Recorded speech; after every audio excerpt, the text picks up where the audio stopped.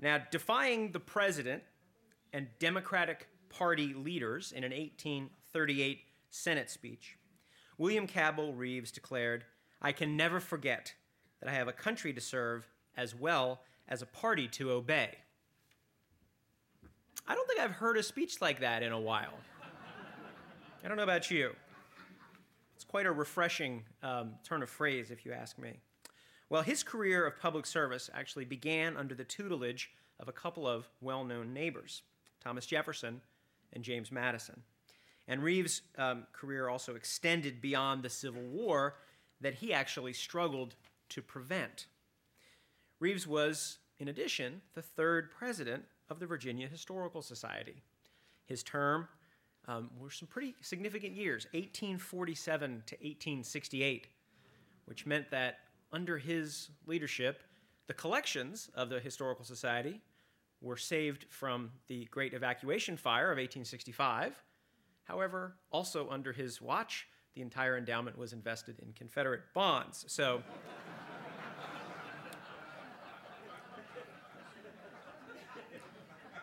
you might say, for the VHS, Reeves giveth and Reeves taketh away.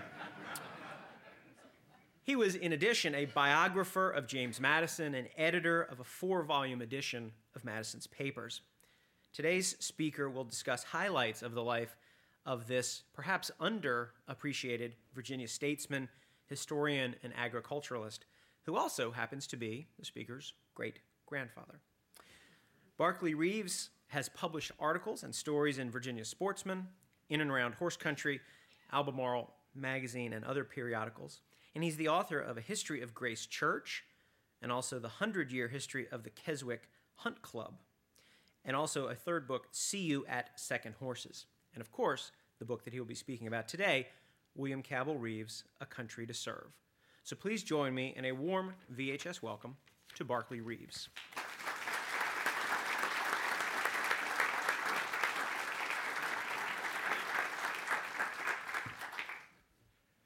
Thank you, Paul. Thank you all for being here. William Cabell Reeves, he also invested much of his own portfolio in those same Confederate bonds. So the Virginia Historical Society's loss was also his loss. His society was a much more modest affair than today's Virginia Historical Society in terms of membership and facilities, but there is a nice connection. In 1853, William Cabell Reeves came back from Paris and brought a portrait of Benjamin Franklin that now hangs in Paul Levengood's office, which we credit William Cabell Reeves for having great foresight to make Paul feel at home, because Paul was born and raised in Philadelphia. So William Cabell Reeves was remarkable in many respects. This part of William Cabell Reeves' image that is on the cover of my book is from an 1839 lithograph by a Swiss-born artist named Charles Fenderick. And so copies of this print were circulated around the country.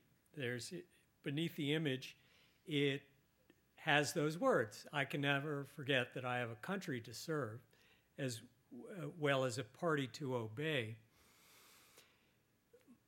When I was a child, there was a copy of this print hanging in my bedroom, and so this was the first thing that I would see when I would open my eyes.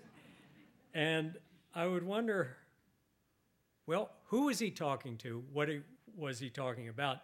So this book really began when I was a child as a quest to try to find out these answers. William Cabell Reeves has been somewhat, I feel, neglected by historians, except the Virginia Historical Society remembers him very well. If you look at my bibliography, there are a lot of articles that appear that mention William Cabell Reeves and that were essential source material for me.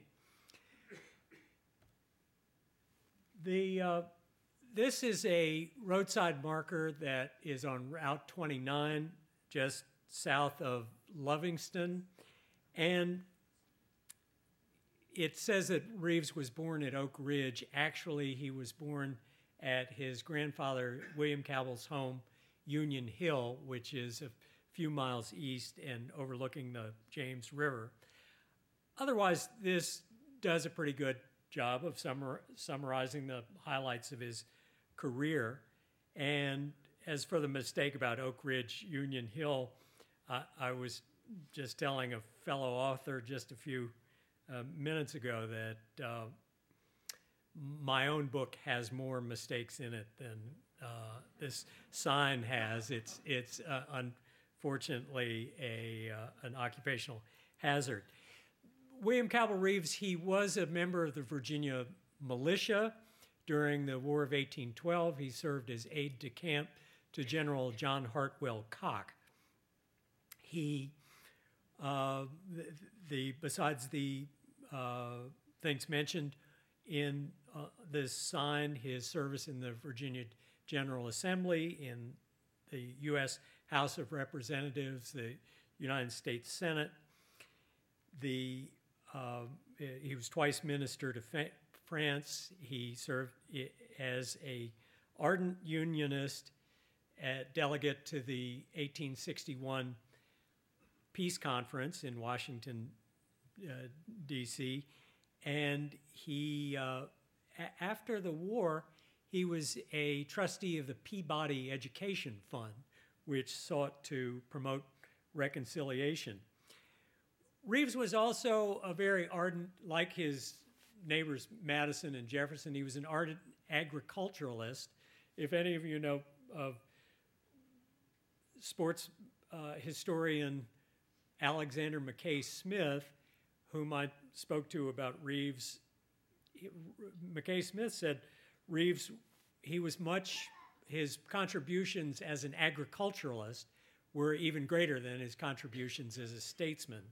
Reeves, he made an extensive study of breeds of horses in England and France, and Mackay Smith said this is as good as anything any expert did at the time, and the horses were not only the foundation of the economy and agriculture, but they were also of immense importance militarily.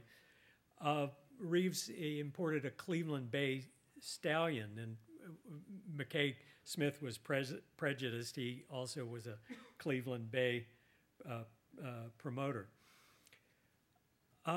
William Cabell Reeves, he attended Hampton-Sydney. There's some Hampton-Sydney alums in the audience. And he following his year at Hampton-Sydney, he attended William and Mary.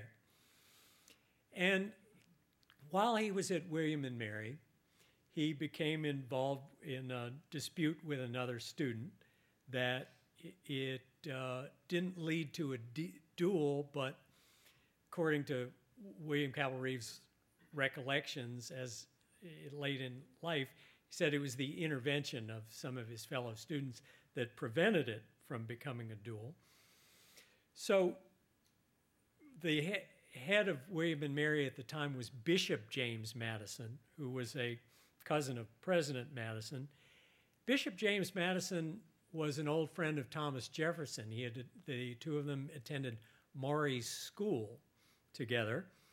And Bishop Madison told Reeves, he said, you need to withdraw from college and take a couple years off. But I have a friend that lives in Central Virginia that he is interested in teaching promising young men, and that man was Thomas Jefferson in 1809, freshly retired from the presidency and from public life. So William Cabell Reeves studied with Jefferson for 2 years. William Cabell Reeves, his recollection of as a young man being taught by Thomas Jefferson, what was that like? Intimidating. He said not because Jefferson was stern or was trying to show him up, show his ignorance, or show that he hadn't thoroughly read the assignments.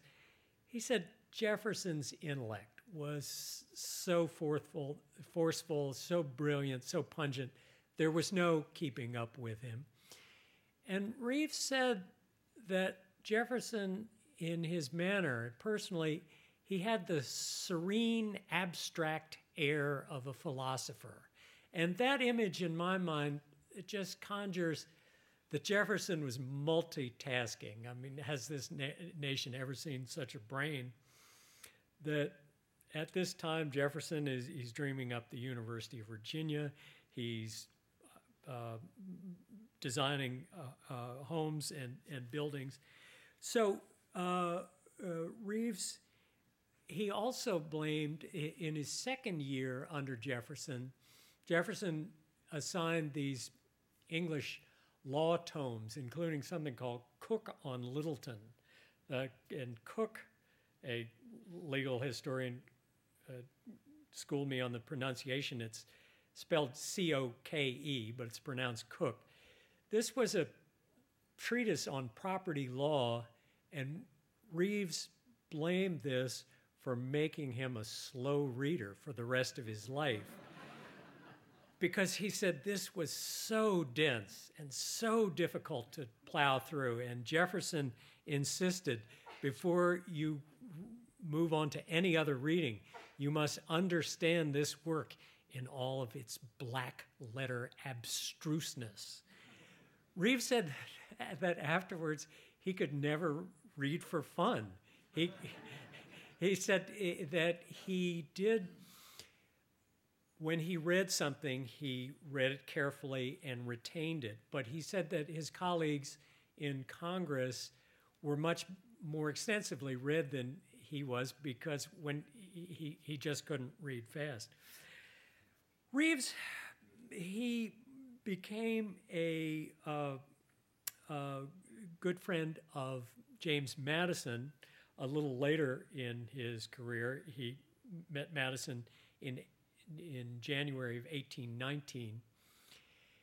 And Madison, now Jefferson and Madison scholars, they debate this, and so I'm going to oversimplify this, and if any of them are in the room, they'll crucify me afterwards. But Madison, simplifying, believed in a stronger central government than Jefferson. And so Madison, Reeves started out early in his career as very much states' rights, and let's not let the federal government be responsible for anything.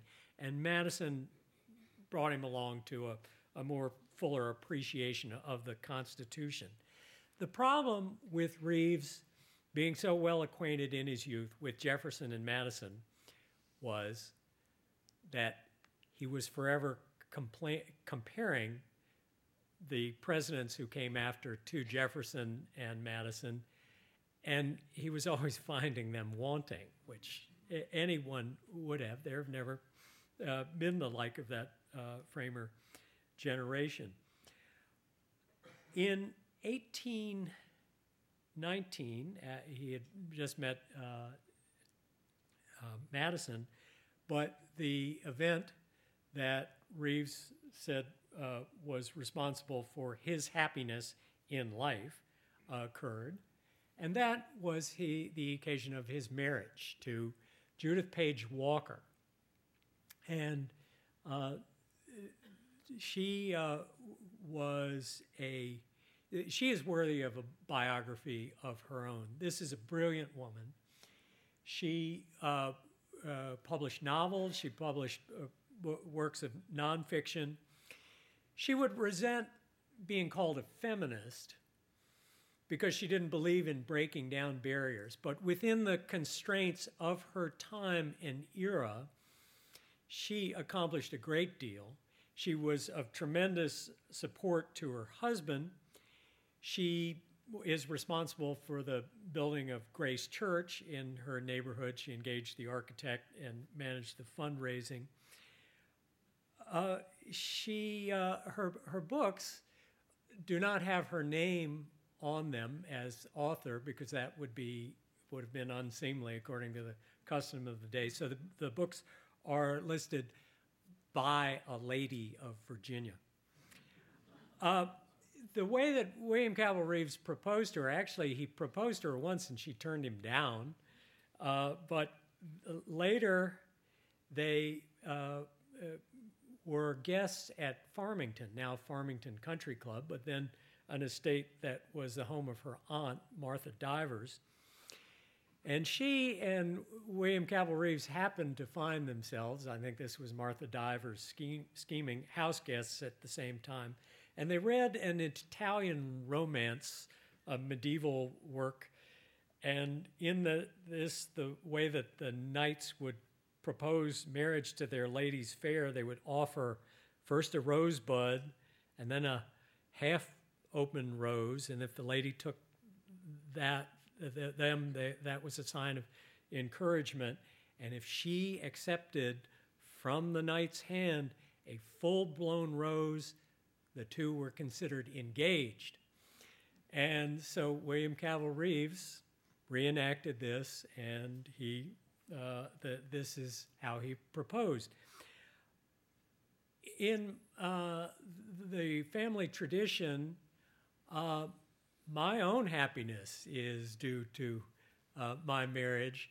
My proposal, you can ask Aggie for details, was less elegant. This is a portrait, matching portrait. These images are lent to me through the kindness of the University of Virginia. They're presently hanging in the president's house at Carr's Hill. Reeves, he looks a little swarthy in this portrait. In fact, his hair was of a sort of a dark chestnut color. You would call it, it was about the color of a dark chestnut horse. And I know because I have seen his hair. One of the pleasures or perils, however you look at it, of research is you never know what's going to come out of the box and the files in the University of Virginia Special Collection. Sure enough, there was an envelope in Judith's writing saying, Mr. Reeves' hair, June 1842. And I opened this up, and there was something a little gruesome about it. But I very excitedly said to the people who run the Special Collections Library, look, you've got to come see this. And they said, we got a lot of hair from that era. We got lots of Jefferson's hair. Reeves, he served in the Virginia General Assembly. He served in the House of Representatives. Back to Judith, this was a lady with very strong opinions. She, in 1861, was penning an autobiography, and she talked about her husband's rise in political life. She said, well, in those days of our republic, there was an acknowledged class that was destined to rule. And she said, because my husband, because he was propertied, because he was well educated, it was natural that he would become a leader. She said, in those days, a rail splitter would have been deemed a useful citizen, but not presidential material. Wonder who she was talking about. And then she, at one point in her life, she was a friend of James Fenimore Cooper, of Washington Irving, and she was very thrilled to be introduced to Charles Dickens when he was during his American tour. And she said, well, Dickens, I love his writing. She said his features are rather coarse. I would consider him underbred. As if she was qualified to judge. Reeves, he was sent to be minister to France during Andrew Jackson's first term. And his assignment was to collect the French signatures and to get the French to agree to a reparations treaty for damages that had been inflicted upon American shipping during the Napoleonic Wars. And so Reeves' predecessors as minister to France, they had been trying to get this done and been unsuccessful. In 1830, Reeves witnessed the four glorious days of the July Revolution. And Charles X, who had been a younger brother of the guillotined Louis XVI, Charles X was thrown out by the French, and in his place, they installed Louis Philippe, whom we see here. And this portrait is sort of unusual in images of Louis Philippe because this shows Louis Philippe at the dawn of his reign. He's holding the tricolor, and he is supposedly on the barricades, which he probably was not in 1830. And the tricolor is the revolutionary flag. The fleur-de-lis is being thrown out. So if you've seen Les Miserables, that's a couple years into Louis Philippe's reign, and they're throwing up barricades, and they're tired of Louis Philippe. Louis Philippe owed his ascendance to the throne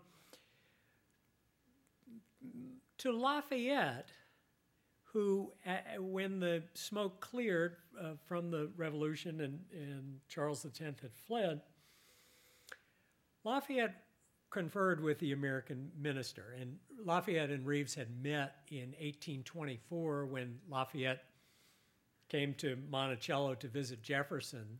Reeves had given a welcoming speech to Lafayette.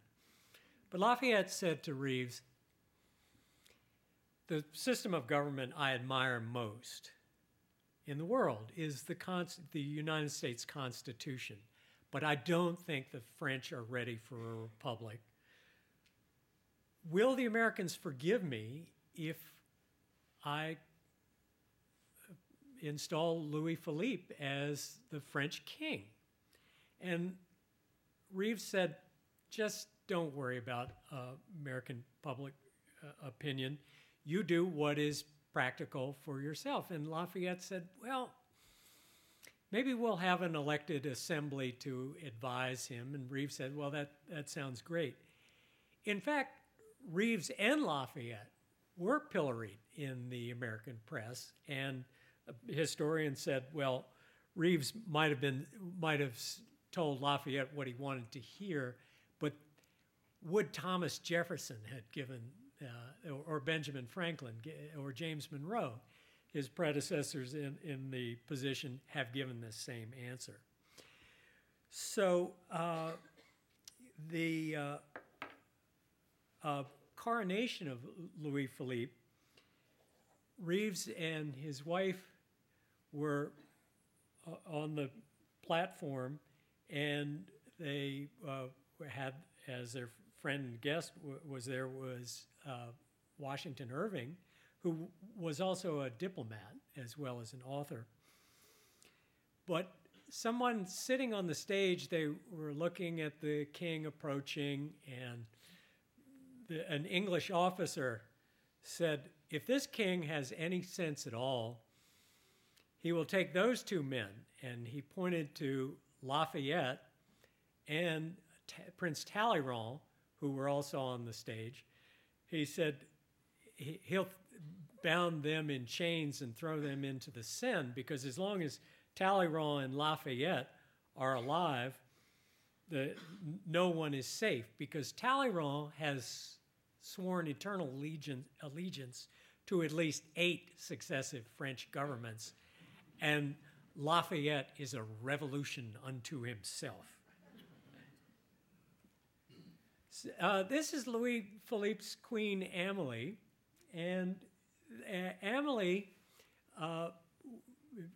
Judith Reeves got to be a very close friend of Amelie's, and evidently when the Reeves left France, Amélie abandoned protocol and clung and embraced Judith, and this was so beautiful. Judith and William Cabell Reeves, they had 5 children total, but 2 of their children were born in Paris during his ministry. A son, Alfred, and a daughter who was named Amélie. The Reeves daughter, Amélie, she married a Bostonian, but Alfred, the son, he named his daughter Amélie. So William Cabell Reeves and Judith Page Reeves had a granddaughter who was Amélie, who became a scandalous and best-selling authoress of the Gilded Age. I hope there's some of you who have read Donna Lucy's book called Archie and Amélie, Love and Madness in the Gilded Age. But the name Amélie and the granddaughter Amélie, she possessed some of this family attitude that I was talking about with Judith. She remarked later in life, she said, well, the Reeves are very particular about whom they choose as godparents.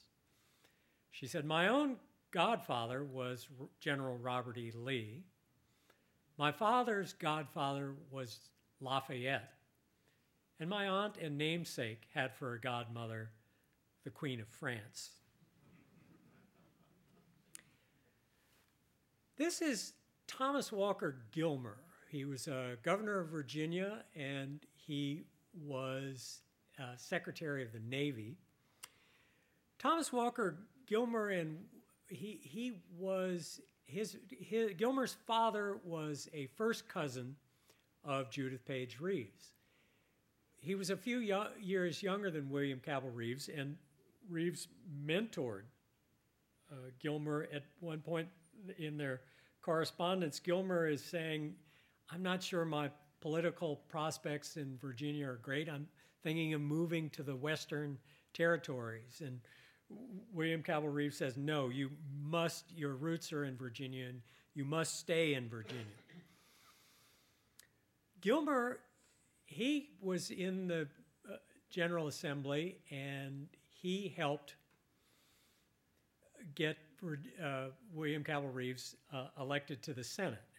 As we know, until the early 20th century, the state legislatures chose senators. Well, shortly after Reeves arrived from Paris, he took up his seat in the U.S. Senate. And this is in the spring of 1833, and there is great turmoil in the United States over the issue of tariffs, and specifically the state of South Carolina is saying, we are not going to pay tariffs, and they assert the doctrine of nullification, that if a state considers a federal law unconstitutional, we're not bound to obey it. And they are basing some of their words on the Virginia and Kentucky resolutions of 1799 and 1800, authored by Jefferson and Madison. So there's a great deal of turmoil. And so Andrew Jackson, he is pushing for a force bill saying he issues a proclamation saying nullification is treason, and then privately he says the leader of this South Carolina faction, John C. Calhoun, my former vice president, should be hanged. And his force bill, he's saying, if South Carolina won't collect this tariff, I'm sending the military and they will collect the tariff. So there's a division in Virginia. Some are supporting Jackson and some are supporting the nullifiers and the South Carolinians. And where is Reeves going to come down on this? Reeves stands up in the Senate and he comes down on Jackson's side. He says if nullification is left to stand, this will inflict a mortal wound on the Constitution. And he says that he talks about where the power in the government is vested. And so he makes a lot of enemies in this speech. James Madison writes Reeves a letter and says, you have perfectly expressed my concept of what government under the Constitution is about. But Thomas Walker Gilmer is less pleased. He writes newspaper articles condemning Reeves, vilifying Madison, and their argument reaches an unpleasant climax in July of 1833 in Charlottesville's Court Square. And Gilmer inflicts on Reeves the Lieutenant Randolph outrage. The Lieutenant Randolph outrage was named for a naval officer whom Andrew Jackson had gotten fired from the Navy. And Randolph bided his time, and then at a reception where Jackson was appearing, he walked up to Jackson. He was taking off his gloves, and Jackson thought he was going to shake his hand, but instead, he reached out and tweaked Jackson on the nose. According to the code of honor of that time, that was an offense against Jackson's honor. And so if we were back in 1830 and I went down and grabbed the nose of some gentleman on the front row, by the code of that day, they would be justified in killing me, challenging me to a duel to the death. So Gilmer inflicted after Randolph had tweaked Jackson's nose, Jackson took a swing at Randolph with his cane and missed, and so Jackson was president. And he thought, well, as president, I can't challenge somebody to a duel. But some of Jackson's advisors said, well, do you want us to go take care of this guy? And Jackson said that would be dishonorable. So Jackson, to save his honor, he said, he didn't touch me. No, it looked like he got my nose, but he missed. But Gilmer got William Cabell Reeves' nose, and the Reeves and Gilmer, they threw punches at each other. Reeves, he walked away from the incident with a black eye. There were accounts of the event in the Richmond Examiner, all about the honor rested on who had hit first, and was Reeves sitting down when Gilmer had struck him and inflicted the Lieutenant Randolph outrage. And so when people say, oh, politics have reached this ugly head nowadays, people have never been as polarized as they are now in this country. Well, it just ain't true. Thomas Walker Gilmer, he met an unfortunate end. He was Secretary of the Navy, and he perished on the explosion of on the USS Princeton, which I'm running out of time, can't go into that story. But President Tyler and the Reeves were also on deck. And at that point, Reeves and Gilmer had reconciled. Political cartoons, I think, show people's status and perception, or at least we look at these things at this time. And this is the Whig version of the election of 1840. You see the sail is the initials OK, and that stands for Old Kinderhook, who that was a nickname of Martin Van Buren. And Martin Van Buren, so it's his ship is going down. In the water are John C. Calhoun and some members of Van Buren's cabinet. In the sky, we see William Cabell Reeves and William Henry Harrison in the center, and then Senator Nathaniel Talmadge of New York. Harrison was the president who was the candidate who defeated Van Buren in the election. Reeves and Talmadge defected from the Democratic Party on the basis of Van Buren's proposal to create an independent treasury. And Reeves and Talmadge and these conservative Democrats felt that this was an expansion of presidential power, and this was the setting in which Reeves gave his speech of, I cannot forget that I have a country to serve as well as a party to obey. Van Buren was trying to insist, and his henchmen were saying, what's good for the Democratic Republican Party is good for the country, and so follow the party line, obey orders. And Reeves said, I cannot put party before country. So Van Buren was a one-term president.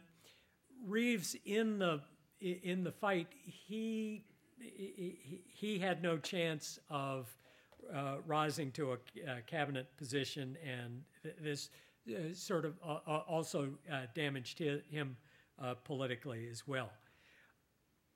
We're going to jump forward to February 1861, and this is the setting of the Peace Convention at the Willard Hotel, which was the last major attempt at finding a negotiated solution and avoiding civil war.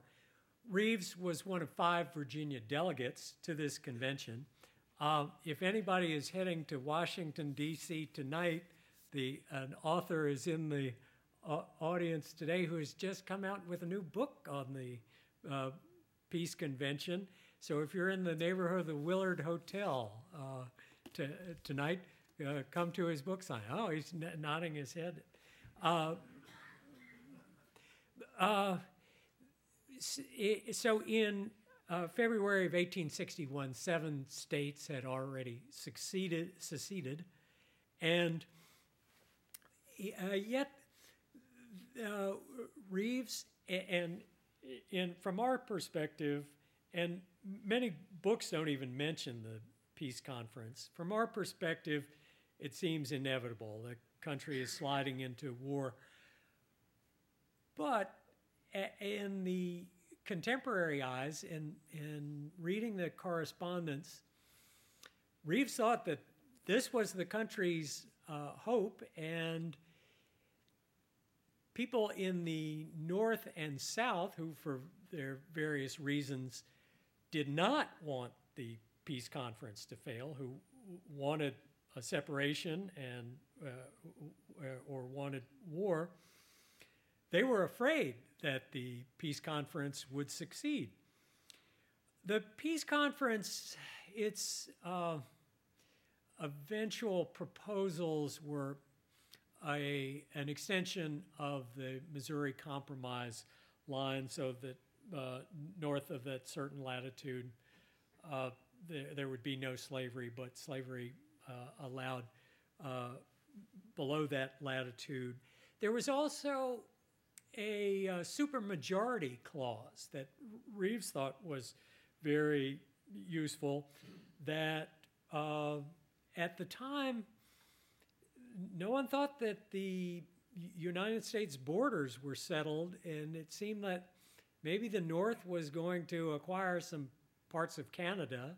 I don't know if anybody had envisioned Alaska, but in John Cabell Breckinridge, part of his platform was an acquiring of Cuba as an additional slave state. But Reeves said new territory can only be acquired with the consent of a super majority. Shortly before the peace conference, shortly after the peace conference adjourned, Reeves met with Abraham Lincoln, and Lincoln, when they first met, said, "Well, Mr. Reeves, so great is your reputation, I'm surprised that you're not a taller man." And Reeves was about my size, about 5'8", and Lincoln was 6'4", and Reeves said, "I feel a very small man in your presence." So Reeves he wrote his son, he said, this guy does not impress me. He does not realize the gravity of the situation. Unfortunately, the recommendations of the peace conference were not accepted, and it failed. Reeves, in his speech, he said, "Well, in the 1830 revolution in Paris, I saw men lay down their arms and would not fire upon their brothers, and I cannot believe that as a Christian nation that we will kill each other." And so he underestimated I guess historians say now it's about 750,000 deaths that his figures were a little off. Reeves, he went on to serve in the Confederate Congress. He was a Unionist. Even after Lincoln's call for troops, he wrote the governor, he said, "Let's just ignore this call for troops." He said, maybe we can get the European powers to intervene, and it was only after Virginia voted to secede that he said, well, this is no longer government by the consent of the governed. There's an invasion, and I must stand with my state. In 1867, here is Reeves. He's seated at the far right. He was named a trustee of the Peabody Education Fund. The person seated at the far left is New England, a philanthropist named George Peabody. On either side of Peabody are Admiral Farragut. Then the bearded man above Peabody is Hamilton Fish, who was Secretary of State during Grant's administration. There's Grant. The Karl Marx bearded fellow is Governor Aiken of South Carolina. The fellow with his hand in his breast pocket is former Speaker of the House Robert Charles Winthrop. McIlvaine and Wetmore, the other two people I don't know as much about. I love this picture because it's a picture of the reconciliation that Reeves was trying to promote. And Reeves, he wrote a letter. Reeves had just published another volume of his history of James Madison in his times, and publication gave him a good review, but then said, this in 1867, our Constitution has been killed. It's just dead. And Reeves said, no, it's not. The Constitution will live and flourish, but if it has been killed, it is the fault of the southern states who seceded and took the measures they took instead of abiding by the Constitution. So Reeves, one of his obituaries said, surely William Cabell Reeves was the most accomplished man that Virginia has produced after Thomas Jefferson. Well, he wasn't that great. But he deserves a little bit more attention than he has gotten. But he himself would not be as upset that his name has faded into semi-obscurity. He would be delighted that the Constitution still lives. Thank you. You've been a wonderful audience. And I guess question and answer. I guess you wait for a microphone to be brought to you. Remarkable fellow. You got to be pleased with him. What was Mr. Reeves' position on the Compromise of 1850 and the expansion of slavery into the territories and slavery generally? Very interesting question. The Compromise of 1850, he was in France during that, and the Kansas-Nebraska Act that followed, he had just gotten back from Paris. Reeves, his solutions were not as creative as the times demanded, were essentially, can't we all get along? But Reeves, in one of his pieces, he quoted an 1819 letter of Madison to Robert Walsh. And this is problematic for Madison devotees. Madison was saying that the Missouri Compromise line, that was illegal because Madison said, going back to the admission of the states into the Union under the Constitution, that there was discussion at the Constitutional Convention, should the original states have greater privileges and greater powers than any admitted subsequently? And the decision was no. So Madison, looking at it in a hyper-legalistic analytical sense, said slavery is a privilege that should not be denied new states. So that so Reeves was supporting the Kansas-Nebraska Act that had thrown out that line. So Reeves saw the possibility of the Civil War coming in his speech in 1833 about the tariffs. And he saw the rending of the national fabric with great dismay. Don't know if that's a good answer, but yes. I assume then that he was a slave owner, and the other part dealing is, was he buried at Grace Church at Keswick, and then jumping over to Gilmer, is his association with the University of Virginia, because there is a building named Gilmer Hall, which is the biology building there. But I didn't hear you say anything that he had an association with them. Same family, and this being Virginia, they're related. William Cabell Reeves, he was a slave owner. He is buried at Castle Hill, his home, which is northeast of Charlottesville. Reeves had land in Nelson County that his father had given him. In 1859 and 1860, he was selling his properties in Nelson County and also selling some of his slaves in Nelson County. He invested in that.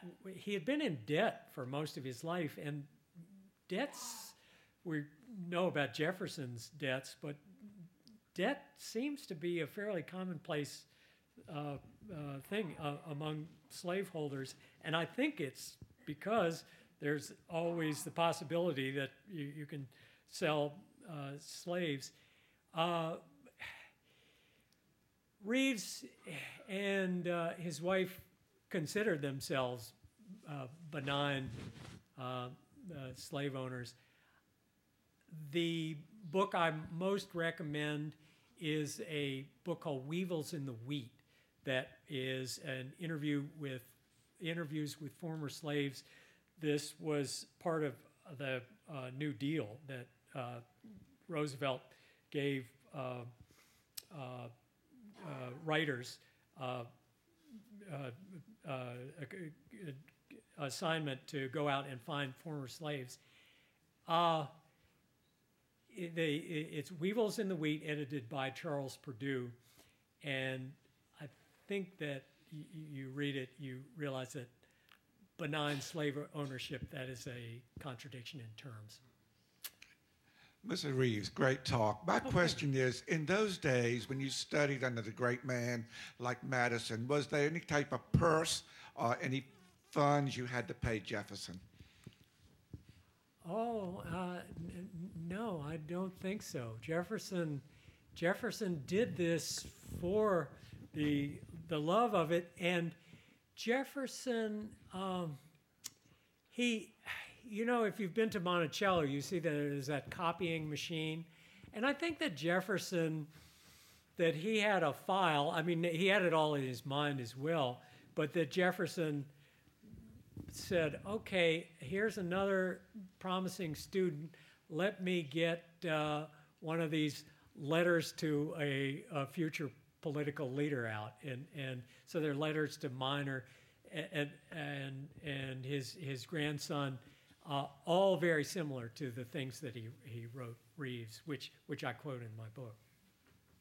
I enjoyed that cartoon, political cartoon of the Van Buren. Jackson had, if I remember correctly, Jackson had recently eliminated the Bank of the United States, and I wondered if this was an attempt of some kind to reestablish it. What was the?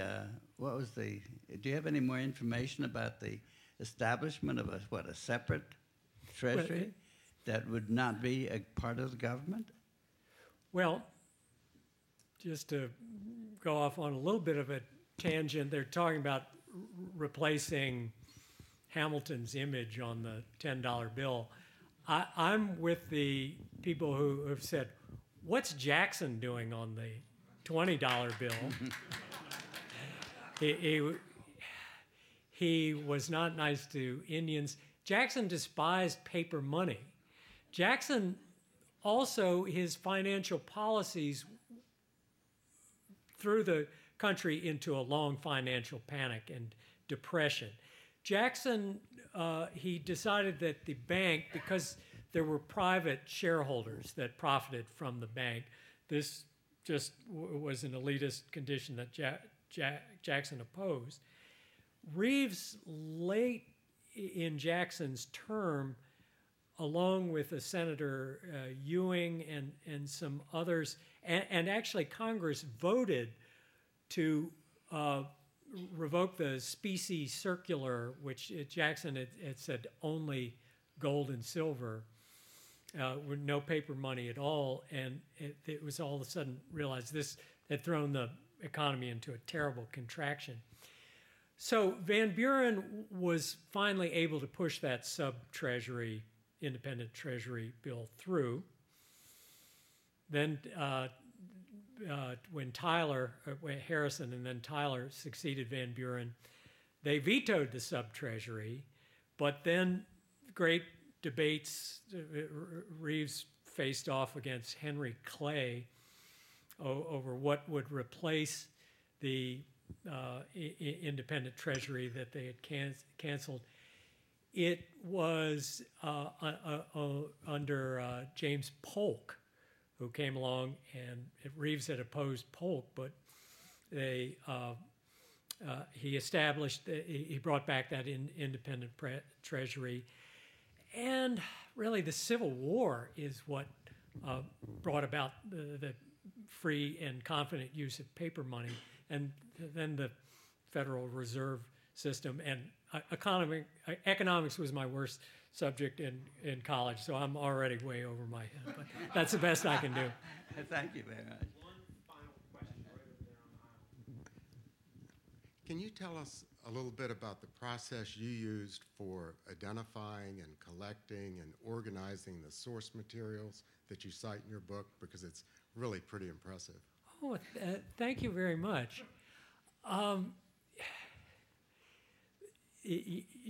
Many years, I tried to maximize my time spent at the Library of Congress, which has the over 50,000 items. Early in my research, I visited a dear cousin whom I'm looking at in the audience, and her mother, and we spent the morning together, and then I came here in the afternoon, and this would have been in the early 90s, and I came here and did some research, and at the door they said, well, do you want to become a member? And I said, oh, why not? And my membership in the Virginia Historical Society was crucial because in the magazine are some of the articles, particularly, I didn't get into it, but how William Cabell Reeves was able to get Congress to purchase dollies, purchase Madison's papers from Dolly after Madison had died. I spent years going to the University of Virginia collection. An organization is not my long suit, but I collected all the material, and then there were some days when my wife and children were not at home, when I would spread out lots of documents on rugs and really easily the space of this stage and say, okay, this goes here, this goes there, this goes. And I could have done a better job organizing. I could have done years more research. I was happy to get the book out and to hold it in my hand because William Cabell Reeves has been the graveyard of would-be biographers. Because in my research, I would see, say something from the 1950s. An article about William Cabell Reeves, and this person is going to write a biography of William Cabell Reeves. So, anyway, hope that answers your question. That you all have been a wonderful audience. So. 1 second before you leave. Never let it be said that I do not admit mistakes. Is Bob Pretty still here?